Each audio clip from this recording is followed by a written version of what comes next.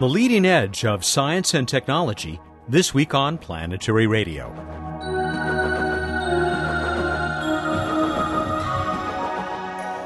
Welcome to the travel show that takes you to the final frontier. I'm Matt Kaplan of the Planetary Society.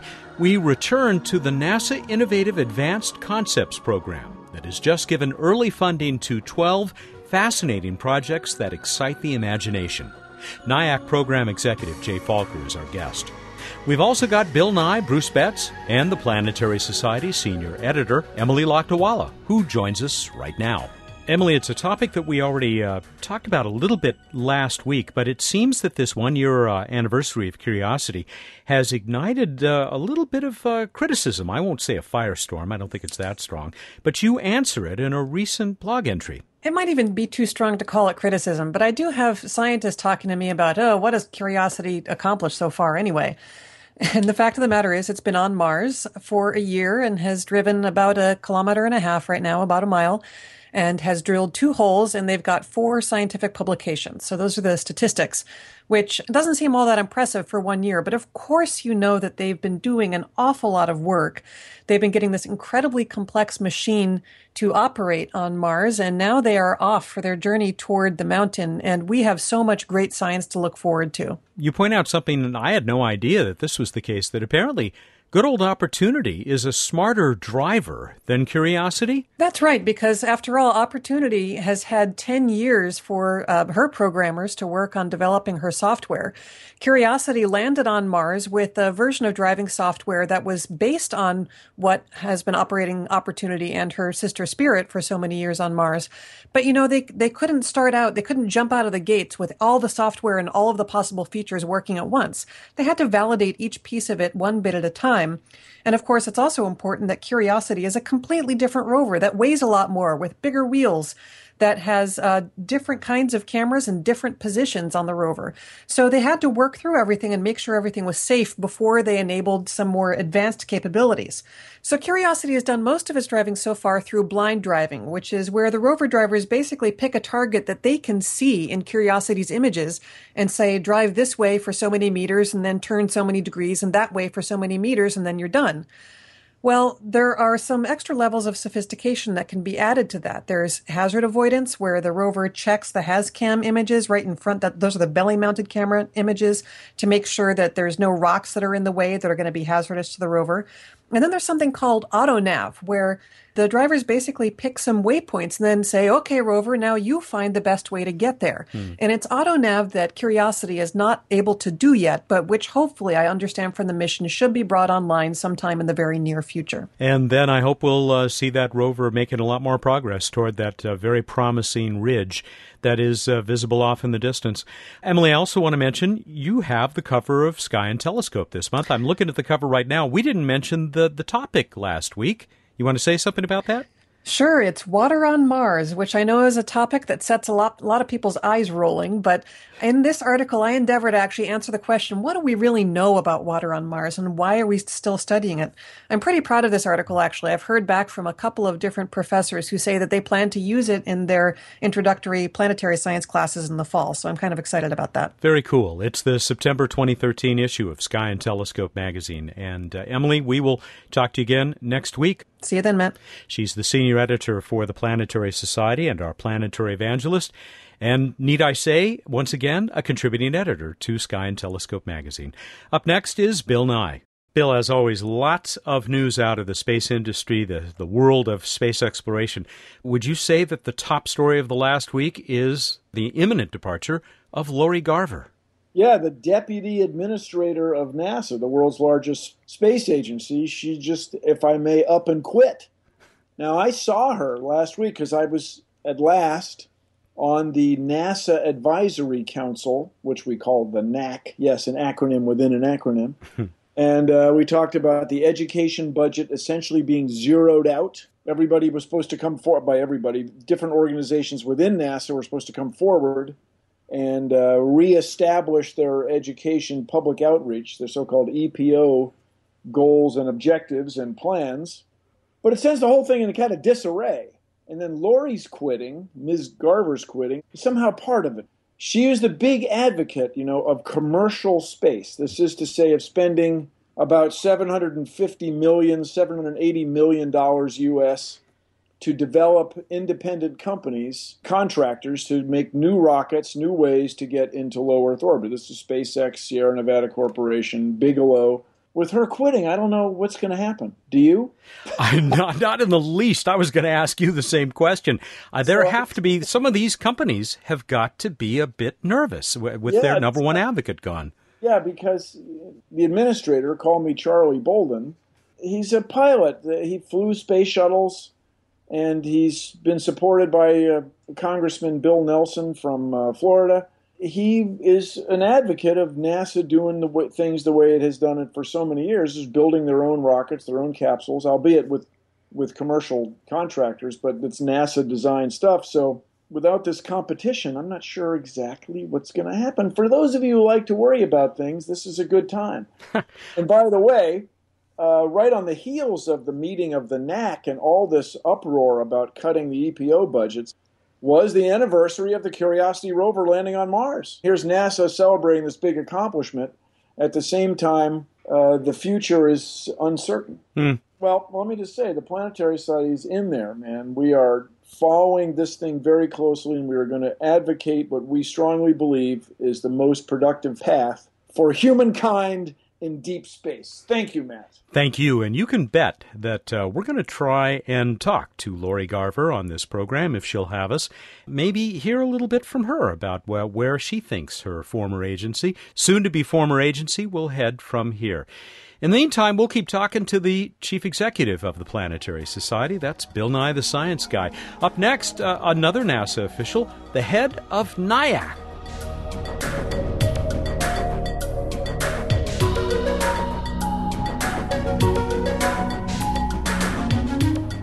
I can't say it any better than the NIAC webpage. The NASA Innovative Advanced Concepts Program nurtures visionary ideas that could transform future NASA missions with the creation of breakthroughs, radically better or entirely new aerospace concepts, while engaging America's innovators and entrepreneurs as partners in the journey. We first talked about NIAC on Planetary Radio back in 2005. It was a conversation with its founder and longtime leader, Bob Casanova. More recently, we visited a NIAC symposium to talk about ways to protect astronauts from deadly space radiation. The program is now headed by Jay Falker. Jay was only able to join us by cell phone for a recent conversation. Jay, thanks for joining us on Planetary Radio, and congratulations on yet another round of awards by NIAC. Hi, Matt. Thank you very much. Yes, we are extremely excited about the new selection. Before we sample some of the so-called Phase 1 awards, please remind people who may not have heard our 2005 conversation with the NIAC founder, Bob Casanova. Tell us what NIAC is all about. Glad to. NIAC stands for NASA Innovative Advanced Concepts. And I'm glad you mentioned Bob Casanova and the original NIAC because it started as the NASA Institute for Advanced Concepts. And that was a new construct for NASA. It was funded by NASA, but an external virtual institute. And what Bob Casanova did was find a way to fund truly revolutionary research, visionary concepts that might change the future, things that are close to science fiction, but not truly science fiction. They were scientifically and technically credible, and they enable NASA to help figure out where future plans might go and direct the investments toward them. NIAC, when it started, was from a consortium of universities, and then it kind of went away. How did it end up coming back and very much within the NASA umbrella? Good question. The original institute ran for 9 years, and when it went away, it did not do so because some part of NASA said, we don't need NIAC anymore. It was unfortunately funded out of a part of NASA that received a budget cut during the time when NASA was extremely focused on return to the moon.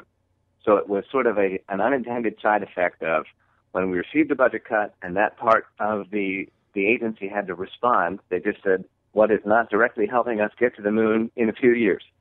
And of course, that was not the mandate of NIAC, so that program was cut. In only 1 year after that, I think, the National Research Council was asked by Congress to take a look at it. And they did a review of the original institute, and they basically concluded it was doing what it was asked to do. It was exploring visionary, revolutionary concepts that others were not, and that some of those concepts were making it into NASA plans, and some are being picked up by development by both NASA and others outside of NASA. So they said, this is a good thing. There should be an early research program like this, and we encouraged NASA to bring it back. There was a new position created called the Chief Technologist, and the first one brought in, he worked directly for the administrator, was Bobby Braun. And he called me out in Houston, asked me to come to headquarters and help him stand up this new set of space technology programs, one of which would be bringing NIAC back. I called Bob Casanova, the original director of NIAC, asked him if he would do it. He said no, he was retired. He didn't want to come all the way back out of retirement, but he was really glad we were bringing NIAC back, and he would work with us to help do so. We basically took a look at the NRC report, and they said the original NIAC was very good. There are a couple things you could do to make it stronger. One of those recommendations was allow NASA to participate as well, because when it was purely external, it was hard to get NASA researchers aware of the ideas and the concepts and sort of partnered or interested in developing them further. And it's so good to hear that Bob Casanova had a hand in bringing back this concept, which really was kind of his brainchild for so long. And I'm glad that he's enjoying a full retirement now. Let's get to these projects. First of all, how do they get selected, and how do they get presented to you? Is there a peer review process here? Yes. Twice a year, we have a solicitation goes out, a NASA research announcement, or NRA. And for phase one, that's completely open. So anybody working in the U.S., whether a university, company, NASA, other agency, can apply for a NASA phase one award. And then the phase two NRA is also open, but to be eligible, you have to have completed a phase one study. So phase twos are only open based on phase one. They continue to work. That's exactly the model that Bob Casanova had set up. In fact, when I asked him about sort of the secrets of success of the original NIAC, he felt the peer review process was the most important thing. You have to write a proposal that stimulates people to be creative and think differently and push limits, challenge the rules. And you need to get reviewers to come together and be open-minded. They need to be expert enough to review these advanced concepts, understand the physics and the engineering, but they have to be open to new things that maybe aren't the way we usually do it. And so we in NIAC have a panel peer review process where individual reviews are written in advance. Then the reviewers come together and discuss it in a panel. And then the top-rated ones are brought forward to headquarters for selection. More Innovation at the Edge is a minute away as we continue our conversation with NIAC Program Executive Jay Falker. This is Planetary Radio. Hey, Bill Nye here, CEO of the Planetary Society, speaking to you from Planet Fest 2012, the celebration of the Mars Science Laboratory rover Curiosity landing on the surface of Mars. This is taking us our next steps in following the water in the search for life to understand those two deep questions. Where did we come from? And are we alone? This is the most exciting thing that people do. And together we can advocate for planetary science and, dare I say it, change the world. Hi, this is Emily Lakdawala of the Planetary Society. We've spent the last year creating an informative, exciting, and beautiful new website. Your Place in Space is now open for business. You'll find a whole new look with lots of images, great stories, my popular blog, and new blogs from my colleagues and expert guests. And as the world becomes more social, we are too, giving you the opportunity to join in through Facebook, Google+, Twitter, and much more. It's all at planetary.org. I hope you'll check it out. Welcome back to Planetary Radio. I'm Matt Kaplan. NIAC is the NASA Innovative Advanced Concepts Program. Program Executive Jay Falker has been giving us background information. Of course, I wasn't going to let Jay go without hearing about a few of the projects that have just received roughly $100,000 each in seed money. So now you have this group of 12 newly funded projects in this Phase 1 group that was just announced 2 or 3 weeks ago. They certainly fit the profile that you're talking about as I look over this summary. They are well outside the box, if you'll pardon that expression. Would you just, I know you don't want to play favorites here, but I wonder if there are some that you could single out just to give us an idea of the diversity of projects that have been funded in this round. Happy to do so. So one of the things I love is that we get the opportunity not just to give these visionary ideas a chance, but to fund a suite of them, a portfolio at a time. And so when we get to the final recommendations from our review panels, it is really great to look at the top, whatever number we get to fund. This year we have 12, as you noted. Last year we had 18, and the year before we had 30. So I want to take a second to say we are not on a declining, going out of business curve. What really happened is the first year we had only phase 1s, no phase 2s, hence 30. Second year we started out phase 2s, and my boss is the source selection official, selected 10, which is actually a higher number than our steady state will be. If you guess, on average, with a stable NASA NIAC budget, we'll fund about 18 phase 1, 6 phase 2s. And our budget's completely stable. Nobody is trying to move it down. They haven't given me more yet. Oh, good. I'm really glad. I'm glad to hear that because, of course, in this time of sequestration, I was a little worried about you guys. Thanks. Yeah, we are really fortunate to have so many supporters of NIAC inside and outside of NASA. And so this budget is stable, and it looks like it's going to continue to be so. So what happened was my boss selected more phase 2s the first time he could on purpose to give those phase 1s a chance to go forward. And what that did, since phase 2 to 2-year award, is it put a lien on our budget for this year. So before we selected any new ones, we knew we'd be funding those 10 in year 2. That's the reason there's fewer phase 1s this year. We got 12. I hope we'll get about 6 phase 2s selected later this summer. And anyway, the NIAC budget, the award pool is staying the same. It's just paying for the different numbers at different times. Now let me turn to the question you asked. When we end up with this set, it's great to look across them and we see, are there some that might help science or human exploration or aeronautics? Are there some that seem crazier than others or closer to science fiction? And are there some that may help people here on the ground? I am so proud to say that every year what has come out of our panels has been a set where all of those are met. One for aeronautics is called Eternal Flight as the Solution for X. I guess a little bit of a cryptic name. The solution for X part refers to a Google X Prize. But the important part is eternal flight. If you picture the blades, the rotors of a helicopter, this sort of looks like that, but the blades are stretched far apart on tethers, like cables, with a sort of central frisbee-like thing.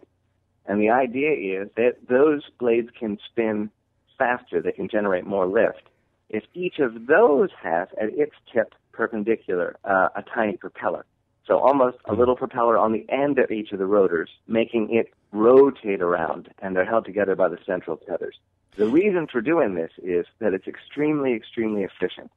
The tethers let those blades be far apart. The end of the blade's going fastest, so it gets the most lift. And so it can essentially stay wherever you put it, and it doesn't require much power to do that. And the idea this NIAC proposer has proposed is to put these in a high altitude as a geo-aerosat, so like a geostationary satellite, but not far, far up in geostationary orbit. Instead, here in the atmosphere, wherever we want it.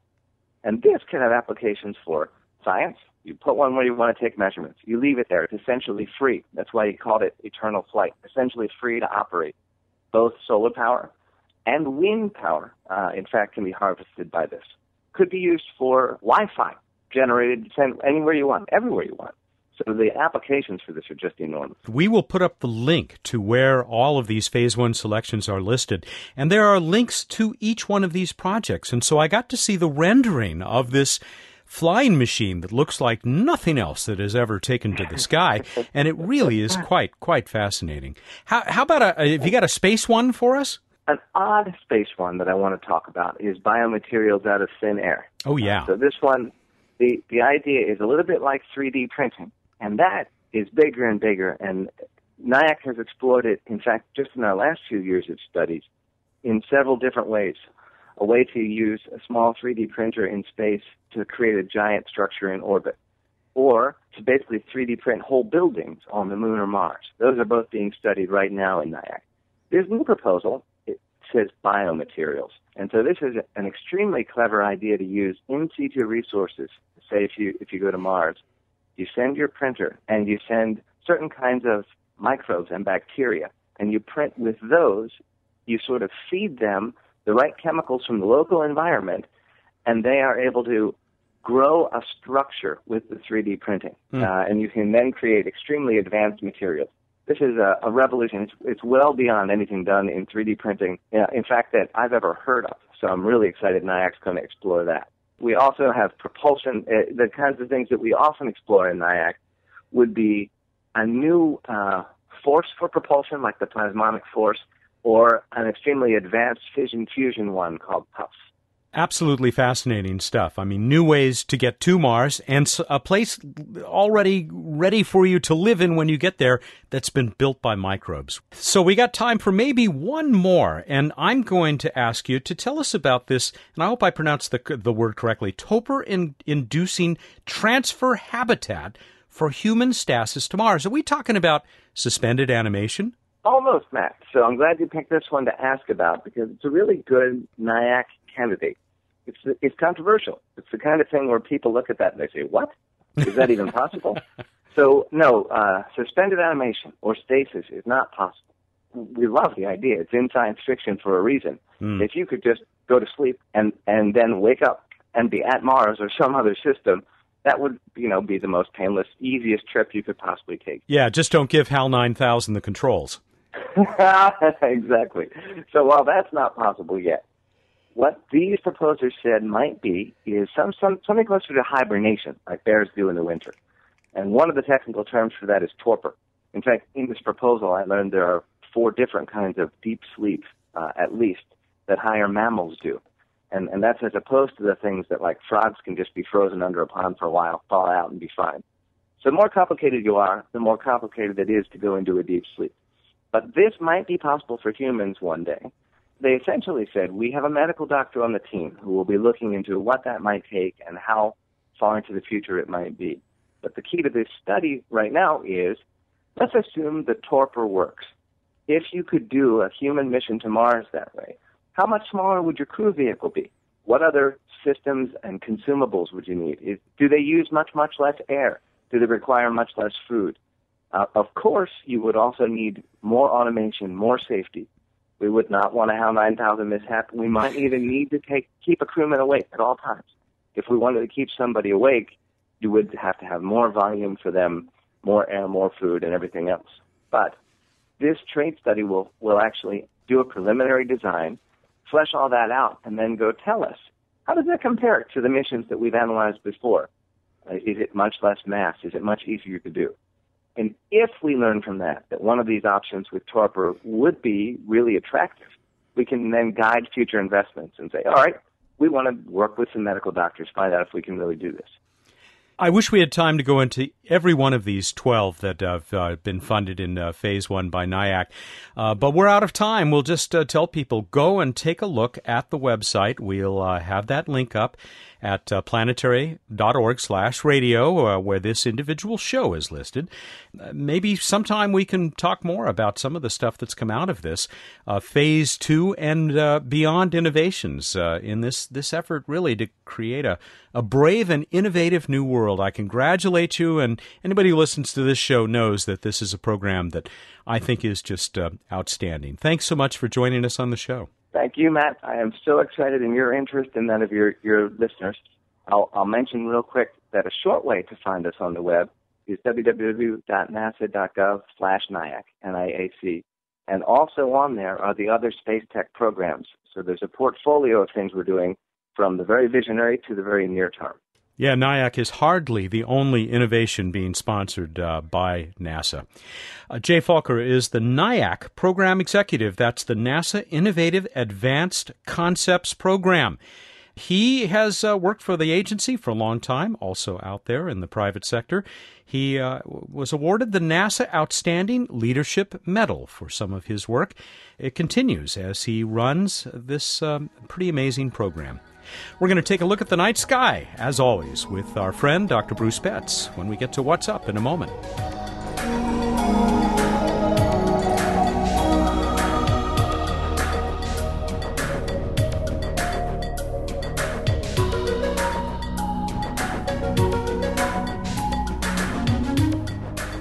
Time for What's Up on Planetary Radio. Got him on the Skype line. It's Bruce Betts, the Director of Projects for the Planetary Society. Welcome back. I hope that you will tell us about the night sky, and we're going to have fun revealing the answer to the trivia contest this week because people just loved this. I found this very amusing, which is why I asked it. But we'll get back to that. Perseid meteor shower time, peaking on August 12th and 13th. But I mention it anyway, no matter when you're hearing it this week, because it is a rather broad peak to the Perseids. So you should have increased meteor activity throughout this week. And you can check them out by going and staring at the night sky. The good news is there's very little interference from moonlight. You can have 60 to 100 meteors per hour at the peak from a dark site. But in any case, you should be able to see some if you're patient and stare up at the sky. Better after midnight, but even in the evening, you can do pretty well. Also, still got groovy planets up, so Venus still looking super bright, low in the west, shortly after sunset. And in the pre-dawn, we've got Jupiter looking super bright, and also reddish Mars over in the east, and they'll just keep getting higher as the weeks and months go along, and even easier to see, and eventually move into the evening sky. Move on to This Week in Space History. This week, 2005, Mars Reconnaissance Orbiter, MRO, launched, and it's still just returning such very cool data from orbit around Mars as part of the Mars Armada. Pictures of little tiny things. Yes, and really big things. But yes, the wonderful spy camera in orbit around Mars gives us really cool resolution. Can't quite read the license plates on the rovers, but we can see the rovers. Random Space Fact. That was quite a transition of style there. It became kind of a crooner at the end. So in approximate numbers, Venus surface pressure is equivalent to about 1 kilometer under the Earth's oceans. I love that one, but going a little farther, the deepest point in the Earth's ocean is about 11 kilometers under the surface of the ocean. If you were a Venusian exploring the Earth, you would say that the pressure at the bottom of the deepest part of the Earth's ocean is about 11 atmospheres. 11 Venusian atmospheres, that is. But you see, they'd say just atmosphere. I love this, yeah. Even better would be if you came from, like, deep in the ocean of Europa. Oh, well, they've already visited, and they didn't like our ocean. Not enough pressure. Yeah. Too open. Yeah. Too open to the sky. Really? Kind of creepy for them, yeah. Yeah, okay. All right, we'll move on to the trivia contest, and we had this fun one. I'm just so amused by this in a sick kind of a way. I asked you, what does the mission insignia, so things that would be used like on patches for the Skylab 2 mission, say on it besides the crew member's name? What did we find out, Matt? We found out that our audience, or that portion of them that entered the contest this week, also found this very amusing. Many of them were surprised and amused, and thanked you for giving them this piece of information. So what did it say, Matt? It said Skylab 1. It did indeed. The Skylab 2 insignia said Skylab 1. Technically Skylab with a Roman numeral 1, so like Skylab I, which was I only mentioned because by the time they got to 3, they actually switched to Arabic numerals just to keep it completely confusing. And did anyone discuss why this was true? Quite a few people came up with this, and they said, now I only know what I read, but they said that it was because the first Skylab mission, Skylab 1, was unmanned, or we would say now unhumaned. It was indeed. So the first human Skylab mission was technically Skylab 2, but some type of hideous miscommunication led to patches being designed for Skylabs 2, 3, and 4 that said Skylabs 1, 2, and 3. And our winner was Christine Grosvenor. Christine Grosvenor, first-time winner out of Austin, Texas. We're going to send her the brand new Planetary Radio T-shirt, the redesigned T-shirt. I want to mention this one that we got from Omaha, Nebraska. Someone who also said it was called Skylab 1 on the patch, and added a 1970s family road trip had less confusion than the numbering debacle for the Skylab missions. This came from Clark Griswold. No, actually, it came from Matt Lathrop. Wow. Movie trivia. Yeah, that's what we're here for. Speaking of trivia, shall I move on to the next contest? Please do. What were the 2 most recent missions launched specifically to explore Venus, and what have been their fates? Go to planetary.org/radio contest and enter and try to win what, Matt? Another fabulous new Planetary Radio t-shirt? Oh, yeah. We're going to keep giving these away for a while because there are so many people out there who have the old one and, they want to remain stylish. They want to be mod. Cool. And when do they need to get that in by? By the 19th this time. By the 19th of August, that's a Monday at 2 p.m. Pacific time. All right, everybody, go out there, look up in the night sky, and think about what amusing thing you could use super glue on. Thank you, and good night. I don't want to tell you some of the things that we did with super glue at the college radio station many years ago. Oh, boy. Oh, terrifying. Yeah, actually it was, at least for the victim it was. He's Bruce Betts. And my lips are sealed. He's... Oh, gosh. He joins... I'm going to keep a bottle of acetone around now that I know you have this penchant for supergluing inappropriate things. You're a wise man. He is not just wise. He's the Director of Projects for the Planetary Society, who joins us each week here on What's Up. Planetary Radio is produced by the Planetary Society in Pasadena, California, and is made possible by a grant from the Kenneth T. and Eileen L. Norris Foundation and by the innovative members of the Planetary Society. Clear skies.